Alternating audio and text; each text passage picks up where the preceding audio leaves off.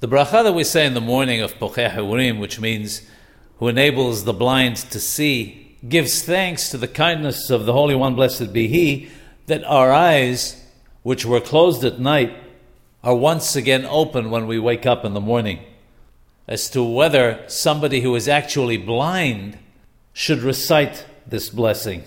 Rabbeinu the Hidah, alav shalom, says in She'arei Bracha that he should recite this blessing, as does the one who wrote the notation to the Shalmei Sabur. The situation is that normally when we have a doubt about a bracha, when some say you should say the blessing and others say you don't, we say sefek brachot lehakel and do not recite the bracha. The difference being here, however, that Rabbeinu the Arizal says in the Sha'ar HaKawanoth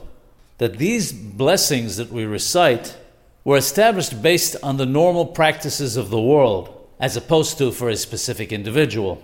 As such, a blind person would also recite the bracha, even though there are those who disagree.